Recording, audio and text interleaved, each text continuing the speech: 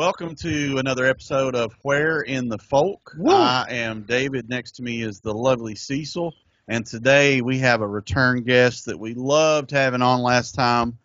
Former New York City police officer and author, Vic Ferrari. How are you doing, Vic? I'm doing great, boys. How are you guys doing? And thanks for having me on the show. Oh, thank you for coming back. We're doing very swimmingly. Swimmingly, oh chap. So, Vic, if they are not familiar with you, or have not listened to anything you've been on with the multiple podcasts you've been on, which are fucking always awesome, tell them where in the folk you're at. I'm a retired NYPD cop and detective. I did 20 years with the New York City Police Department. I'm from New York City, originally born and raised.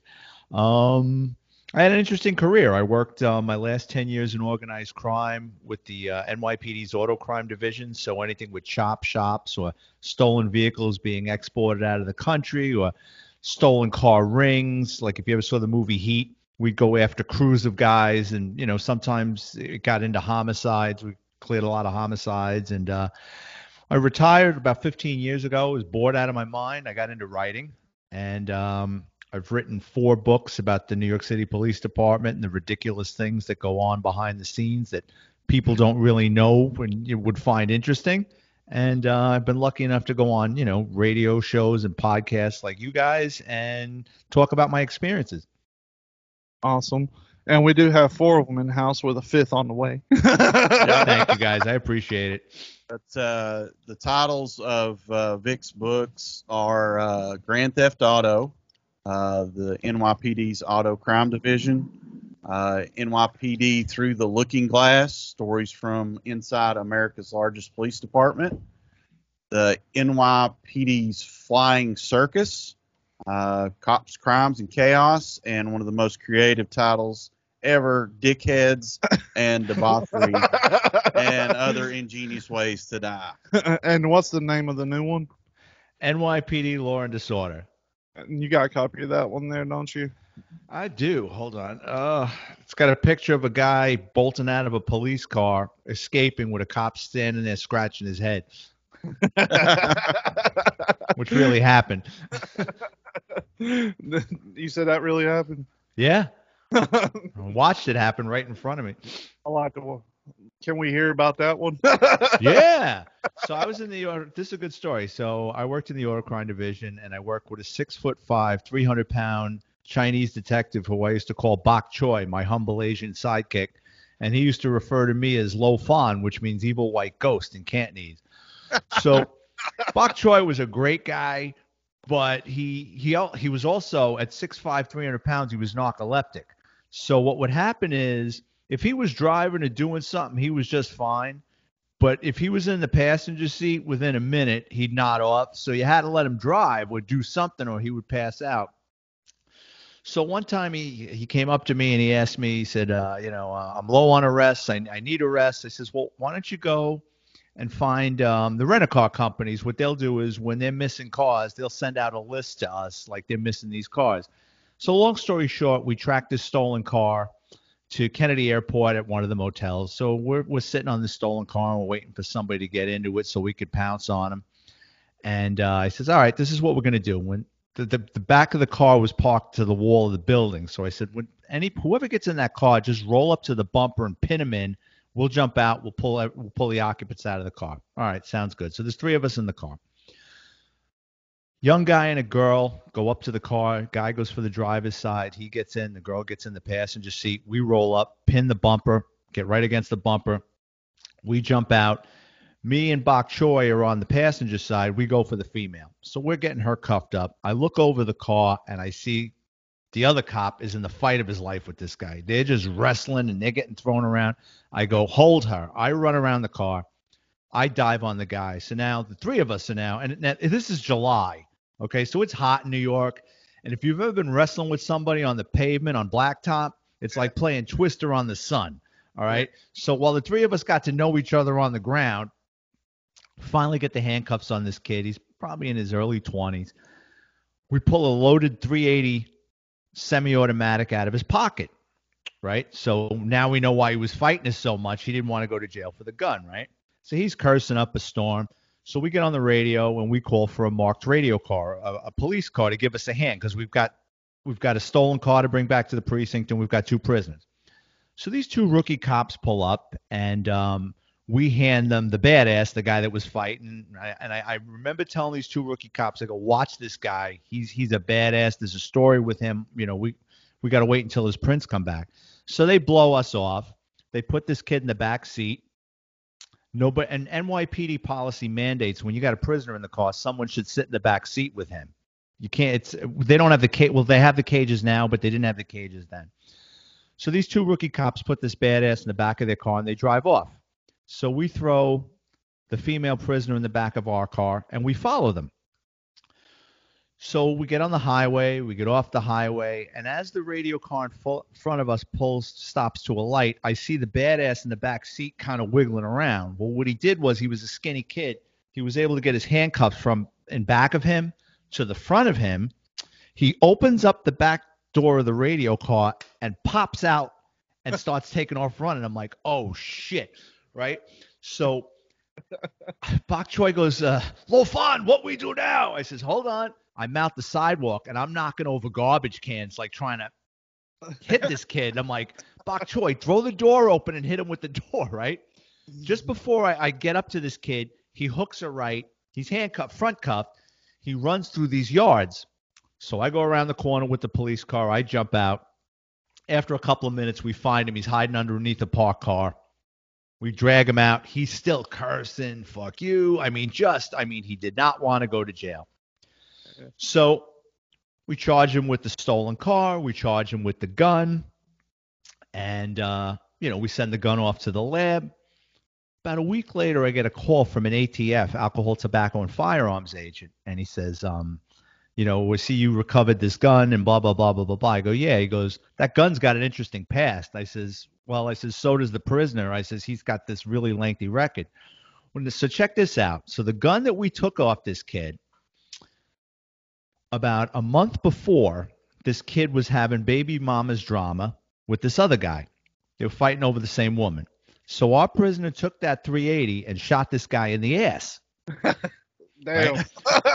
So now he shoots this guy in the ass. The police come. The guy's got a bullet in his ass, and he refuses to identify the guy that shot him in the ass because, snitches get stitches. And he figures he's going to get a hand on a gun, and he's going to settle this in street court. He's going to come back and kill this kid that shot him in the ass.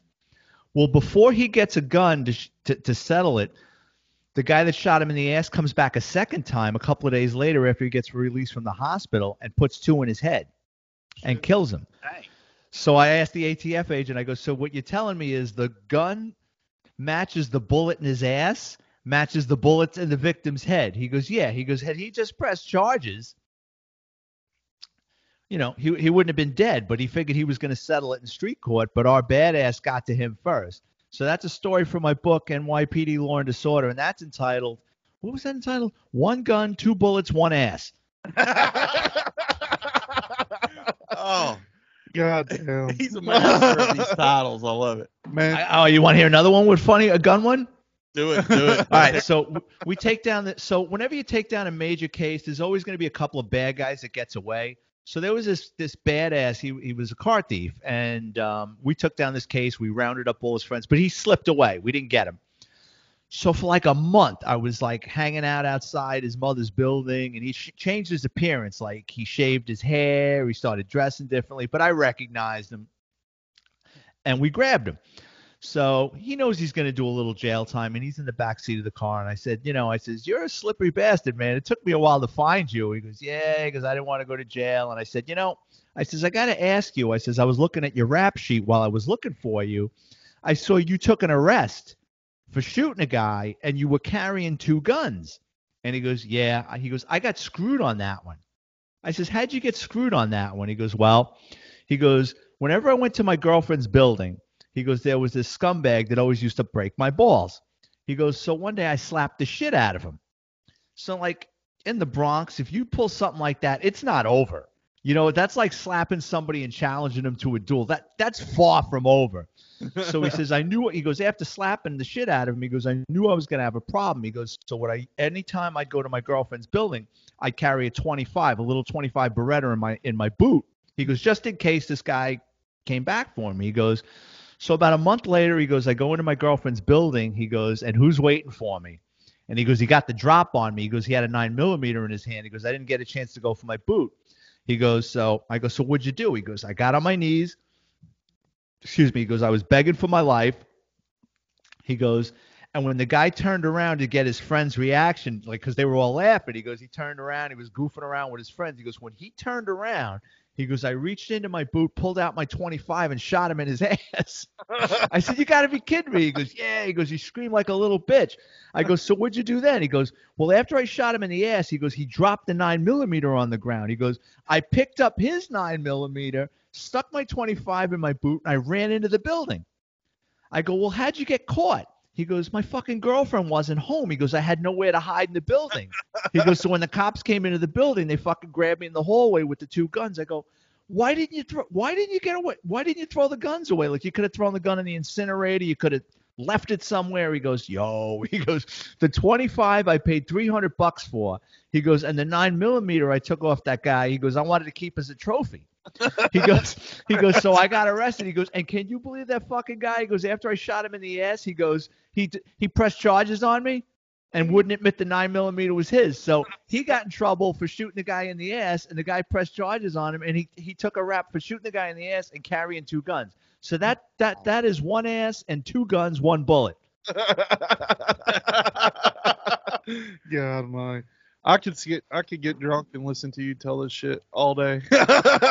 You know, a lot of people keep telling me I should put my books on audiobook, but I don't know if I could hang in there and read my book like that. You know what I mean? I think it just doesn't seem like I could pull it off.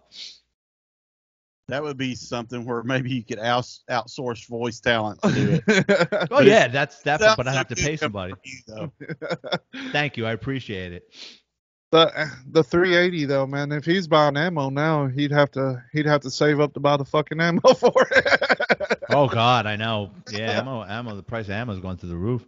So I'm going to tell you about a couple of guys and a couple more guys that we know that have been kind of gun crazy this summer. That's me. So we've picked up a good bit of firepower this summer between all of us. I think we got the bug for it for some reason. Yeah. I got the bug for it whenever I heard they was going to try to ban them, and I was like, well, shit, I got to get as many as I can get. And 22 ammo up here is really hard to find, or it was. So every time I found 22 ammo, I buy some. So I've got probably 8,000 rounds of 22 ammo. I don't even own a 22. Doesn't even have a 22 caliber. Oh wow. I'll tell you how crazy it is. I got 9mm and AR-556. So. We've got we have the redneck strip malls, in other words, called flea markets here. And what was the guy selling them in a? He was selling 22 ammo like drugs. He had them in little Ziploc bags, plastic baggies, like crack. Like crack, 10 rounds for $10. You know, it's fun. I was just telling someone, the look on the person's face, their mouth was hanging open. When I was a cop in the late 80s, early 90s, I mean, drugs was so bad. So you would drive by like an abandoned building, and you would see a lot, like you just see like maybe 50, 60, 100 junkies just kind of swarming around, right? And the drug spots was so intricate, like a drug spot would have like a manager. So what they would do is the manager would come outside, because the guy that's dealing, he doesn't want to get caught holding a lot of shit. So what they do is they wait till they have enough customers outside, right? And then the manager would come around and go, all right, motherfuckers, get your money ready. Let's go, right? You see a fucking line form, like, let's go. And if somebody was fumbling around with the money or didn't have enough money, he'd get punched in the face and thrown off the crack line. And you'd have a guy come out, boom, boom, boom, boom, boom, just like heroin or crack. Boom, boom, boom, boom, boom, boom, boom. One guy would be collecting the money. The other guy would be hitting him off. Once he was done, they would take off, and then they'd wait. rinse and repeat, and come back. Then you had with a lot of the abandoned buildings, and that's a story from one of my books. You in the South Bronx, you had think of it this way, like blocks of abandoned buildings, 6-story walk-ups, abandoned, like blocks of them. So what the drug dealers would do is they would come in through the back of the buildings, right? And these buildings were sealed up, so they would punch holes through the concrete cinder blocks that they used to wall up these buildings, right? They'd get into the abandoned buildings, and then they would punch a hole in the wall, and customers would come by and stick money through the hole, and they'd get crack. And it was next to impossible to catch the dealers because you didn't know where they were in the building, what entrance they were in. It's dark. So what guys used to do is they would spray mace through the hole. They would throw like cherry bombs and blockbusters in the abandoned buildings. You wham, and you'd hear fucking screaming going on in there. Like some of those old time cops were crazy. That reminds me of a little place that used to exist in Clay County. It was a drive-through. It was at a house, and you could just drive up and get whatever you wanted, pills, whatever. And the way they got busted, you know them counters they have at fast food restaurants? Yeah. Like for the drive-through? Sure. They sat at the end of the guy's drive-through, and he had more traffic in a day than Wendy's did. Oh, I believe that. I believe that. It's funny. Like in New York City, it wasn't like that. Like different corners sold different things. Like if one guy was selling crack, another guy would be selling heroin. Or if one guy was selling crack, the guy across the street would be selling it by a different like the crack vial would have blue tops, whereas the other guy would have red tops or yellow tops. Yeah, it was different. Like it was rare that you would find, I mean, it happened, but it was rare that you would have like a weed spot selling crack or a heroin spot selling. It just was different brands. And what I hated, I worked in narcotics, and what I hated about narcotics was every now and then our undercovers would buy angel dust. And that stuff was the worst because it smelled so bad. And it used to come in a little paper manila envelope, and you can get a contact high just handling that shit. It's not like, it's almost like fentanyl, like where they say like even like just touching something, you can get like sick just, like touching it. And I used to tell my undercovers, I'm like, please, I mean, if you can avoid buying dust, it was just the smell. And you had to be so careful with it. You had to wear like 2 sets of gloves, and that's what it is it's embalming fluid that's sprayed on marijuana and then dried. And then when you smoke it, it's if you ever want to, if your listeners, go on YouTube and look up, what angel dust does to you. I mean, it's terrible. Yeah. I hate to admit it, but I've done that when I was when I was younger. It's pretty rough. Doesn't that stuff like make your body temperature, or you're under the impression that you're very warm? Because I know people they take their fucking clothes off and run around naked. Yeah, I mean different strands. Like I guess it's got different strengths because some of it does you like that, and some of it you just feel all right on. But yeah, I used to do a lot of drugs when I was a kid. Yeah, that dust is nasty. That one's been there and done that. So. Yeah, I've done that before. Well, I'm glad you made it out alive. Oh yeah, I quit. I know this is the strange thing about it. Like I know a lot of my friends and stuff that did drugs. They all got addicted to things and stuff. I never really got addicted to anything. Like I like doing it, But when I was done doing it, I was like, I don't want to do it anymore. I didn't get withdrawals or anything. You're lucky you don't have an addictive personality because, so many people have, they've ruined their lives. Destroy your life. Like, yeah, sure. And I'll be honest, the only drug that I've probably not done is like the new stuff that's came out, like the fentanyl. I've never done that. Oh, you'll ruin your life. Don't. I don't do drugs at all anymore. What's that one that's bad? What's the one that's bad in Florida? Flocka? I've never done that. I don't know exactly what that is, but I've heard of it. I don't know what it is either, but I mean, you see some of these videos where these people that are high on that are like bath salts. Yes, I've heard about that. Run head first into walls or punch through, windshields and shit. I mean, it's that crocodile. Yeah, well, we've had 2 incidents in Florida where a cop killed a guy in Miami. He was eating a guy's face. Yeah, I remember that. And then you got another one where a college student attacked he was with his family. It was up north part of Florida. He was out with his family, and he just left them in the restaurant, and he was wandering around this neighborhood, and you had this older couple that was just sitting in their driveway, and he just attacked him, and he started chewing on them. And I mean, they didn't kill him; they shot him up. But I mean, he killed this couple. I mean, because of that, supposedly that stuff. I don't know if that's true, but that's what I heard. I guarantee it's true. Like, if you're on drugs, try to get help for it. By the way, because absolutely. If you can't quit, because I've seen it destroy many of a very talented person. Yeah. But like, I don't know. There's some drugs out there that when you take it, you just lose who you are. You're not yourself anymore. It's insane. And you can watch yourself be that person, but you can't stop it. It's insane. Like, I don't want to think about it. Even like prescription medication, like Xanaxes.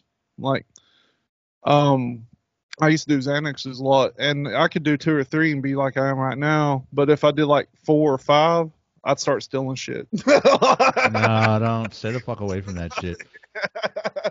And when I broke my back, everybody's like, you need to get your pain pills and everything. I was like, I can't do my pain pills because I quit doing drugs by then.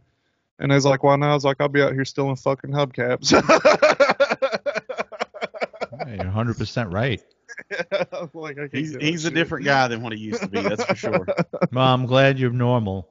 Yeah, well, I wouldn't call him normal. All right, how about functioning member of society? Productive functioning member of society. I work and stuff. Yeah. There you go. So, which one is your latest book that you put out? The one I just NYPD Law and Disorder. Okay, what are some good ones from that book that we haven't went over yet? There's a bunch of them. There's I start the book off of embarrassing moments, like a couple of embarrassing things that happened to me that you wouldn't think that would happen to a cop. So one of the stories is early in my NYPD career, my partner and I are driving around. We see this cab. We think it's getting robbed. We pull it over. In the back seat, there's 4 guys with 4 kilos of coke. And they start throwing the drugs around. They're passing it around the back seat of the car. We lock them up. I'm walking around the station house like I won the Stanley Cup, parading around the kilos, taking pictures of them. My friends, everybody, it's really cool. My lieutenant, that's one thing about the NYPD. They don't play with. I mean, they're so afraid of corruption. Like the first thing, as soon as that paperwork was done, those drugs were going to the lab. Like 2 lieutenants took that down to the lab and made sure, it was down there. So I was so excited. So in New York, after you make an arrest, you have to meet with the district attorney that night. And so I go down there, and the courthouse is in the South Bronx. And I said, you know what? Before I go talk to the district attorney, I'm going to get something to eat. So across the street from the courthouse, they had just built this food court, like a little shopping mall. So I go in there, and I order a veal parmesan and, a soda and having something to eat. And I'm all excited about this arrest, and the next thing you know, my stomach starts going. And I've had a bad stomach my whole life. It's like, all right, I got to go, like, now. So I said, you know what, I'll use the bathroom here. It's this new food court. There's no one in it. It's later in the evening. And I know the food court's going to be a hell of a lot cleaner than the courthouse across the street. So go into this brand new clean bathroom. I go in there. I take my gun belt off. I hang it on the back of the bathroom stall. It's got the little hook. Yeah. Hang it on there. Take off my uniform pants, drop them to my knees. I sit on the toilet, getting ready for blast off, right? Next thing I know, the fucking bathroom door in the front of the men's room comes crashing open, and I hear fucking teenagers. And they're screaming and turning on the fountains and kicking shit and hitting all the hand fans. The hand dryers are going on. And I'm like, fuck. This is just what I need, right? I'm trying to take a dump in here, and I got all these fucking wild kids in here. Then it gets quiet. It gets real quiet. And I go, did they leave? Or did they notice a pair of fucking legs underneath the floor, and now they're knocking the shit off, right? For whatever reason, I decide. Now, I'm on the bowl, in uniform, gun belts on the hook. I look up. There's a fucking kid hanging over so he's in the next stall, standing on the toilet, hanging over the fucking wall, trying to pull at my gun belt, trying to grab it. Well, this is the Bronx. I mean, so I fucking jump. Now, I jump up with one hand trying to pull with my left hand, right? Trying to pull up my pants. The other hand, I reach up and I grab him by the fucking throat. And when I pull him over the wall, what do? As I pull him towards me, he grabs my gun belt. Oh, shit. Now I'm in the fight. He's got my gun belt. Yeah. So now I let my pants go, and now I'm just swinging, right? swinging, right? Cracked him a couple of times. He lets go of the gun belt. The gun belt hits the floor like a fumble. It goes down, right? So I'm still holding on to him, and I'm trying to pull him over the wall. His friends run into the next stall. They grab his legs. I'm playing fucking tug of war with a teenager. I got him by his shirt and his neck, right? They're pulling his legs. We're going back and forth, but he's sweaty now. So it's kind of hard, to hold on to him. Yeah.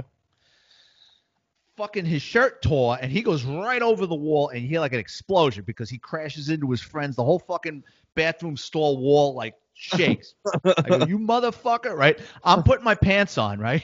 I'm putting my pants on. I hear them running out laughing. I get my fucking pants up. I zip it.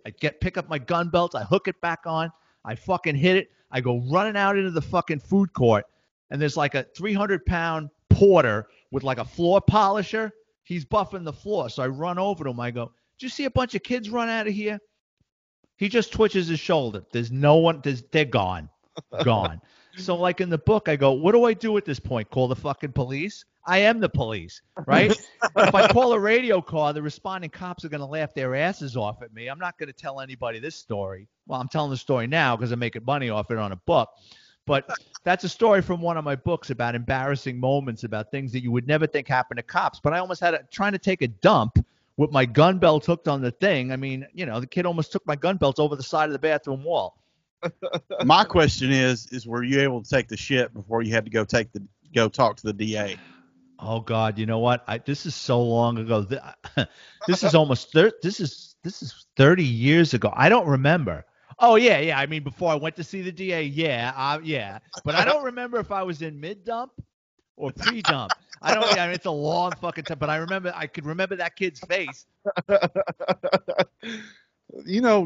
When I was a teenager, I thought, we was pretty cool and shit. But now when I see groups of teenagers, I kind of get pissed off just immediately.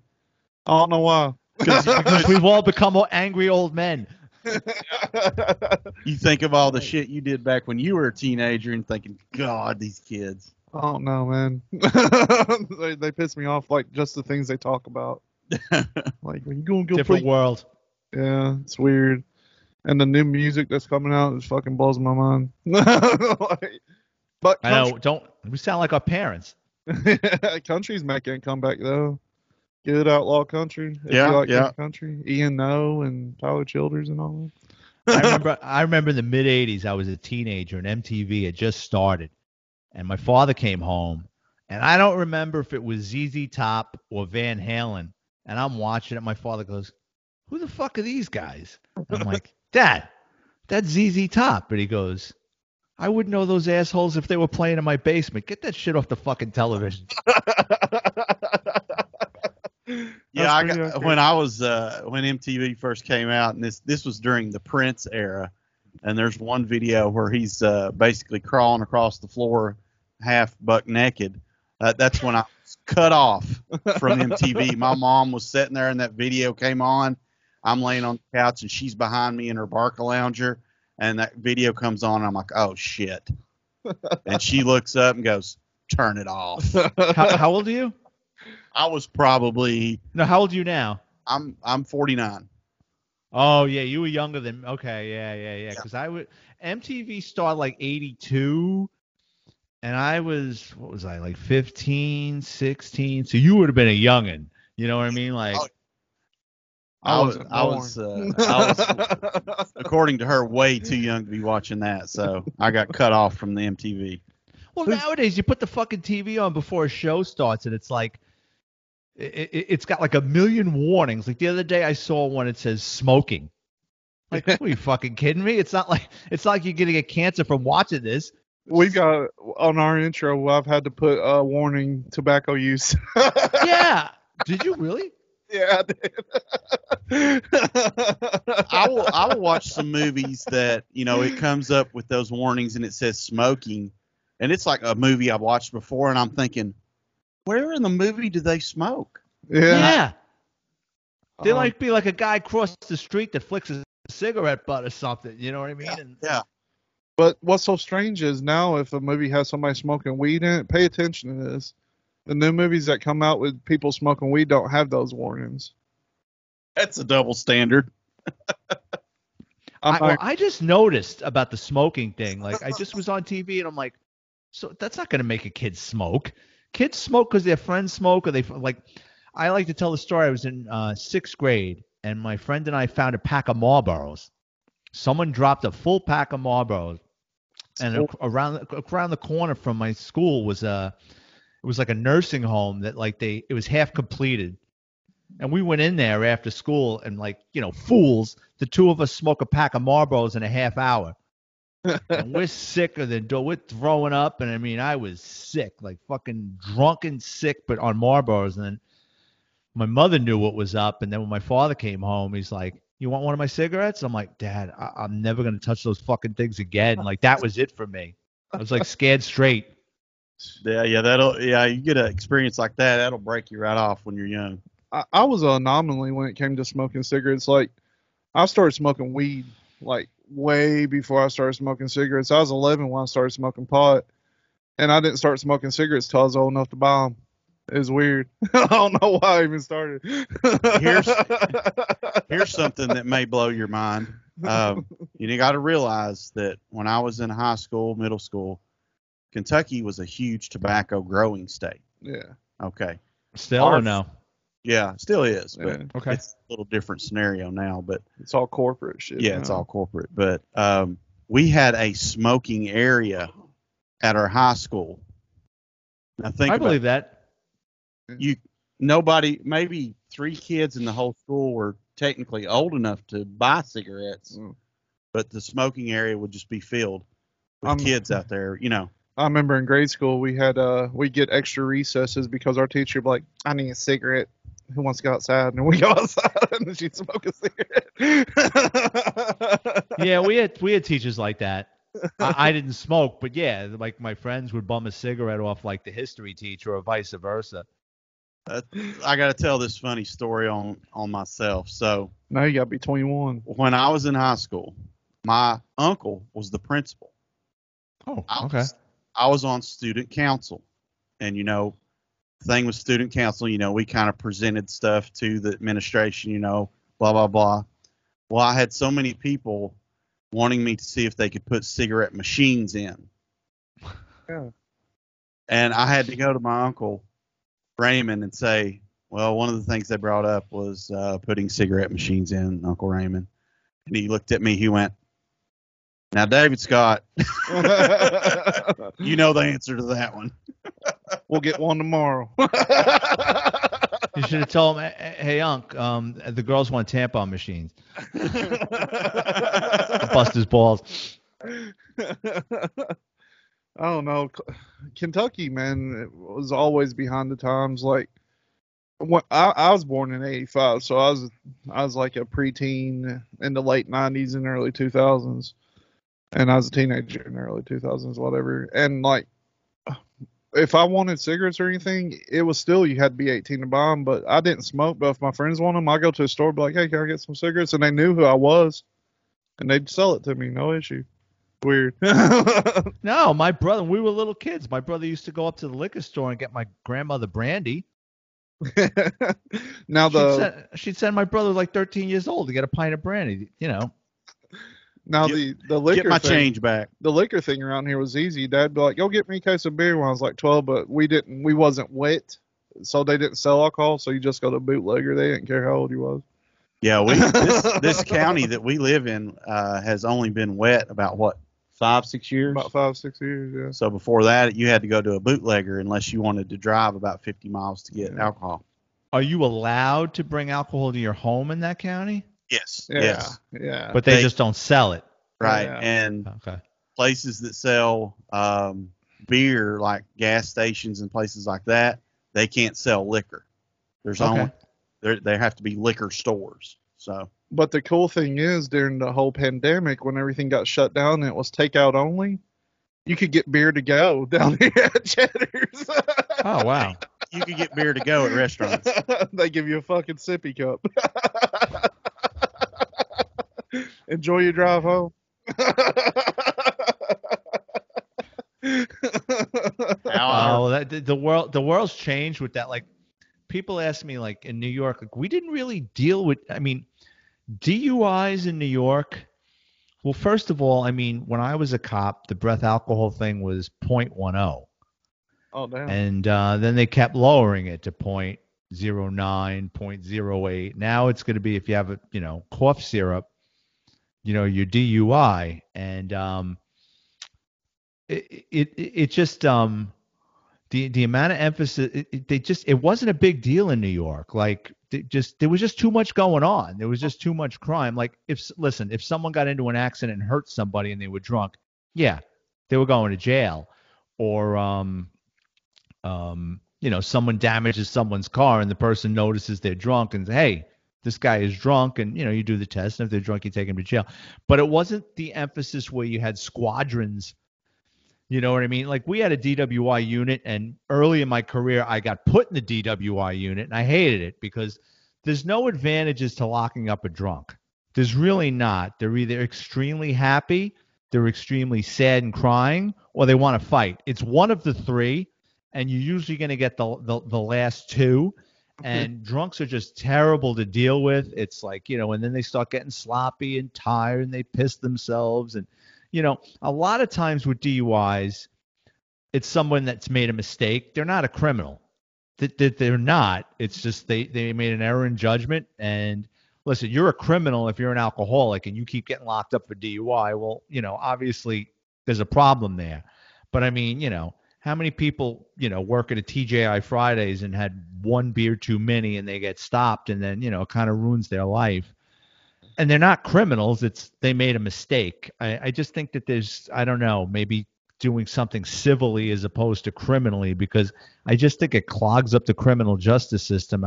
Something should be done, but I just think that running all these people that aren't normally criminals that made a mistake and running them through the system like the same as a bank robber or anything else, they're getting fingerprinted, photographed, got to sit in a jail cell for an error in judgment. I don't know. It just, for me, it leaves a bad taste in my mouth.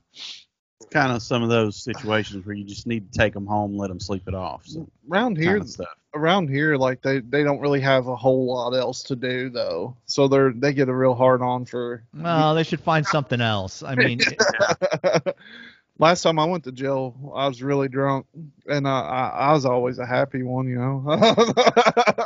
Whenever I wasn't driving, I was in the passenger seat, and they took me to jail. When they came up to the car, I was like, "Which car do you guys want me to get in?" And I was like, "I know where we're going." This one right here. I'll tell you what, I bet you those cops probably tell that story all the time. Probably do. And another thing, whenever we got into the jail cell, I was so drunk, I don't remember this, but my buddies told me I got up at one point in the middle of the night to go piss, and I must have thought I was at home, so I went to the door trying to twist the doorknob, and there wasn't one, so I just fucking unzipped and pissed on the door. I'll tell you a wild story. I used to date a girl, and I was an adult, like I was in my late 20s, and her parents had this really nice house, and I stayed over there a couple of times, and her brother was an alcoholic, just nice guy, but he was an alcoholic. And one time, it's in the middle of the night, and I wake up, and I think someone's in the room. I just, you wake up, it's pitch black, but you hear something. There's just something. Someone's in the room. And I'm trying to get, it's not my room. So, when you sleep in someplace else for the first or second time, you really don't know where you are when you first wake up. You don't know where the bathroom is. Like, you know what I mean? Like in your house, you wake up in the middle of the night, even in the dark, exactly 3 steps, make a right. I kind of look up. I'm trying to get my vision.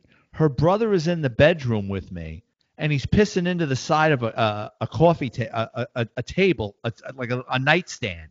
Like pissing like right next to my head. I'm like, Jesus Christ, Phil, what are you doing? And he's like, huh? I go, you're in the wrong room. Okay. And he just kind of stumbled back to his room, right? So the next day, my ex-girlfriend goes, how'd you sleep? I go, well, it's funny you should say that. I said, your brother came in the room last night and almost fucking pissed in my face. She goes, what are you talking about? So she didn't believe me. She thought I was making it up. So I walked her up there and she put her finger on the carpet. She goes, oh my God. And I go, don't say anything. You're just going to make, he don't remember. You know what I mean? I should have just locked the fucking door. But I mean, he was a grown man. He was like, he was like 30 something years old, but scared the living shit out of me. Yeah, that would be a rude awakening in the middle of the night when you not used to being somewhere. It'd be terrible. Well, I was afraid of scaring him. What if he turned?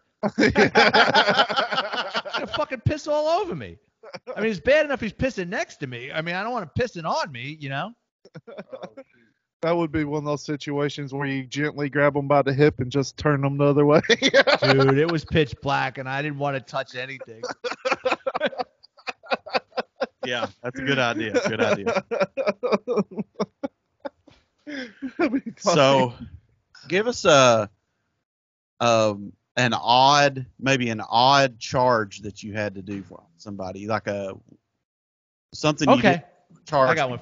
Very often. Okay, all right. So, I used to work at one point in this affluent area. It was like many rich people live there, and driving by, and I see we just as a cop, a lot of times you look at things differently. So when you're driving by stores, a lot of times you look in the windows.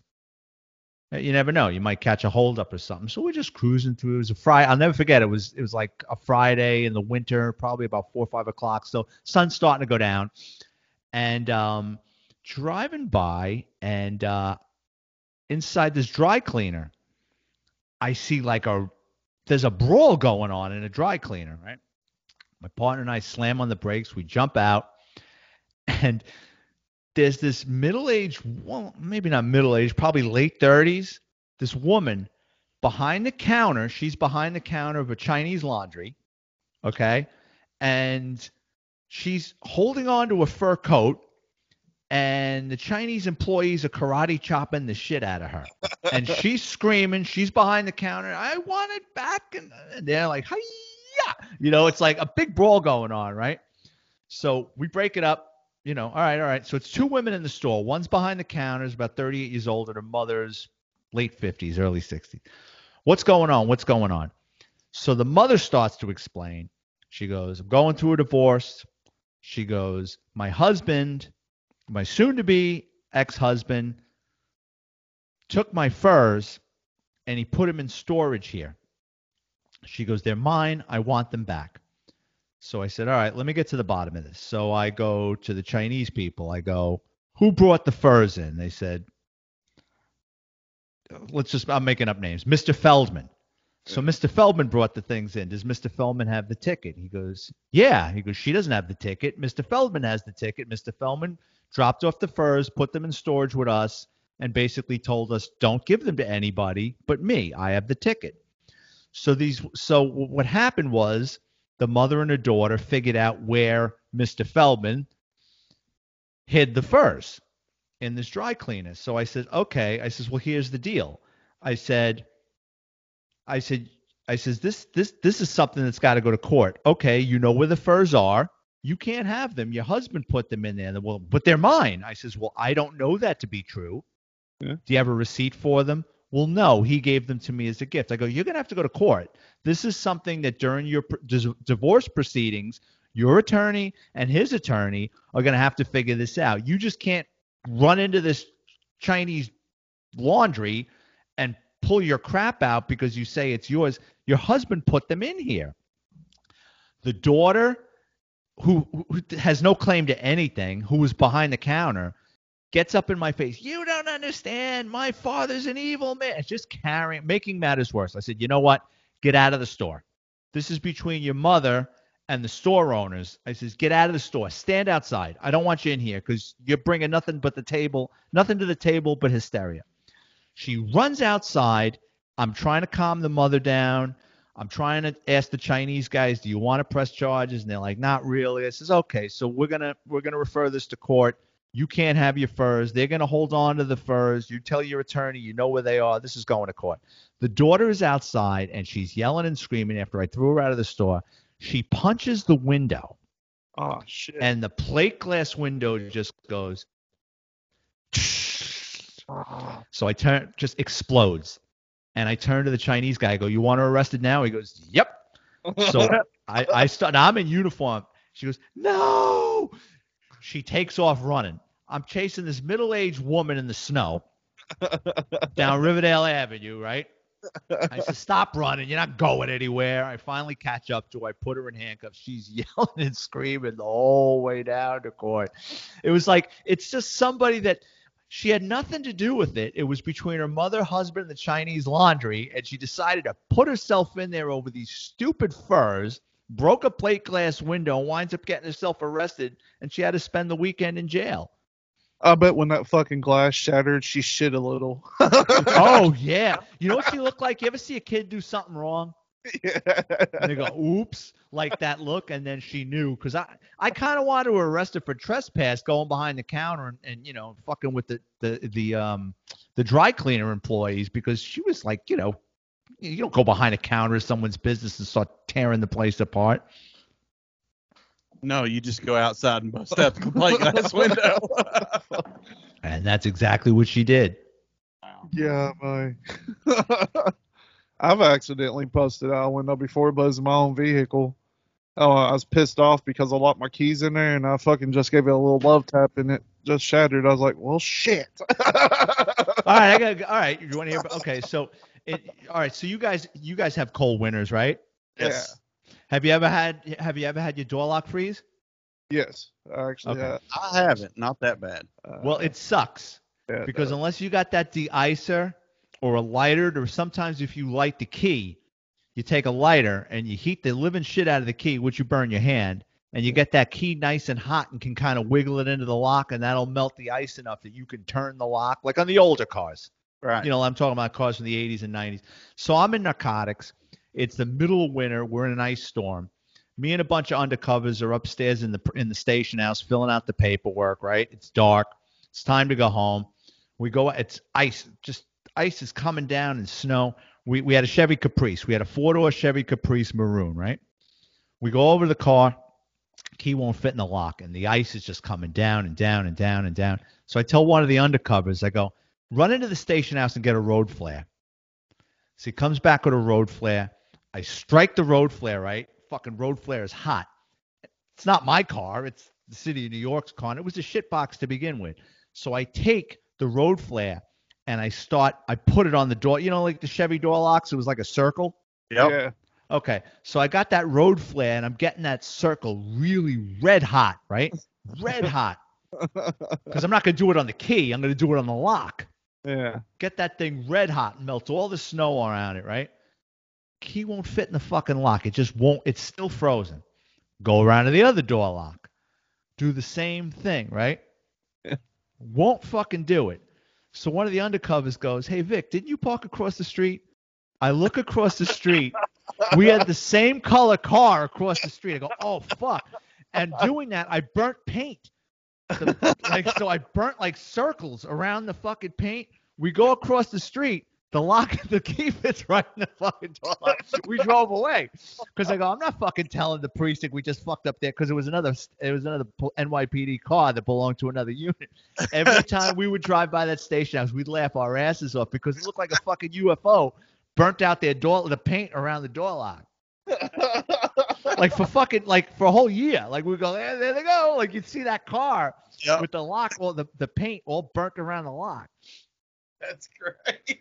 Fuck. Oh, like, yeah, didn't you park across the street, man? Oh, I'll never wow. forget that. I'll never forget that. The undercover goes, hey, Vic, didn't we park across the street? I go, oh, shit. That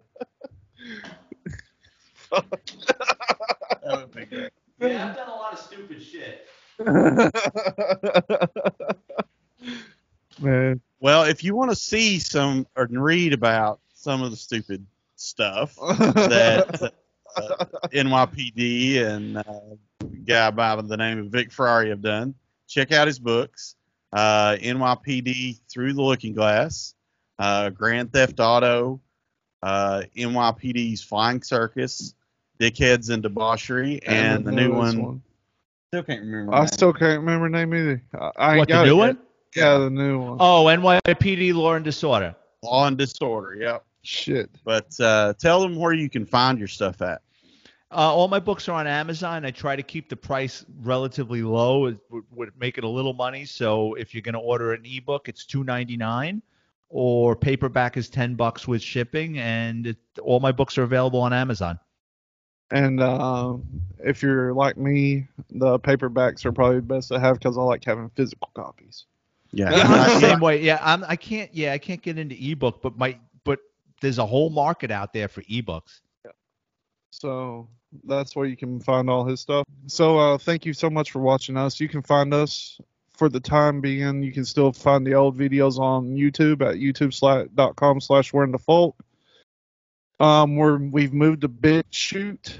You can find us at bitchute.com/wearingthefolk. You can find us on anchor.fm.com/wearingthefolk, and you can follow us on Twitter at wearingthefolk, surprisingly. And if you want to be a guest, reach out to us through Twitter or email us at bipolar_teddybear@outlook.com. And thank you for watching us because we're watching you.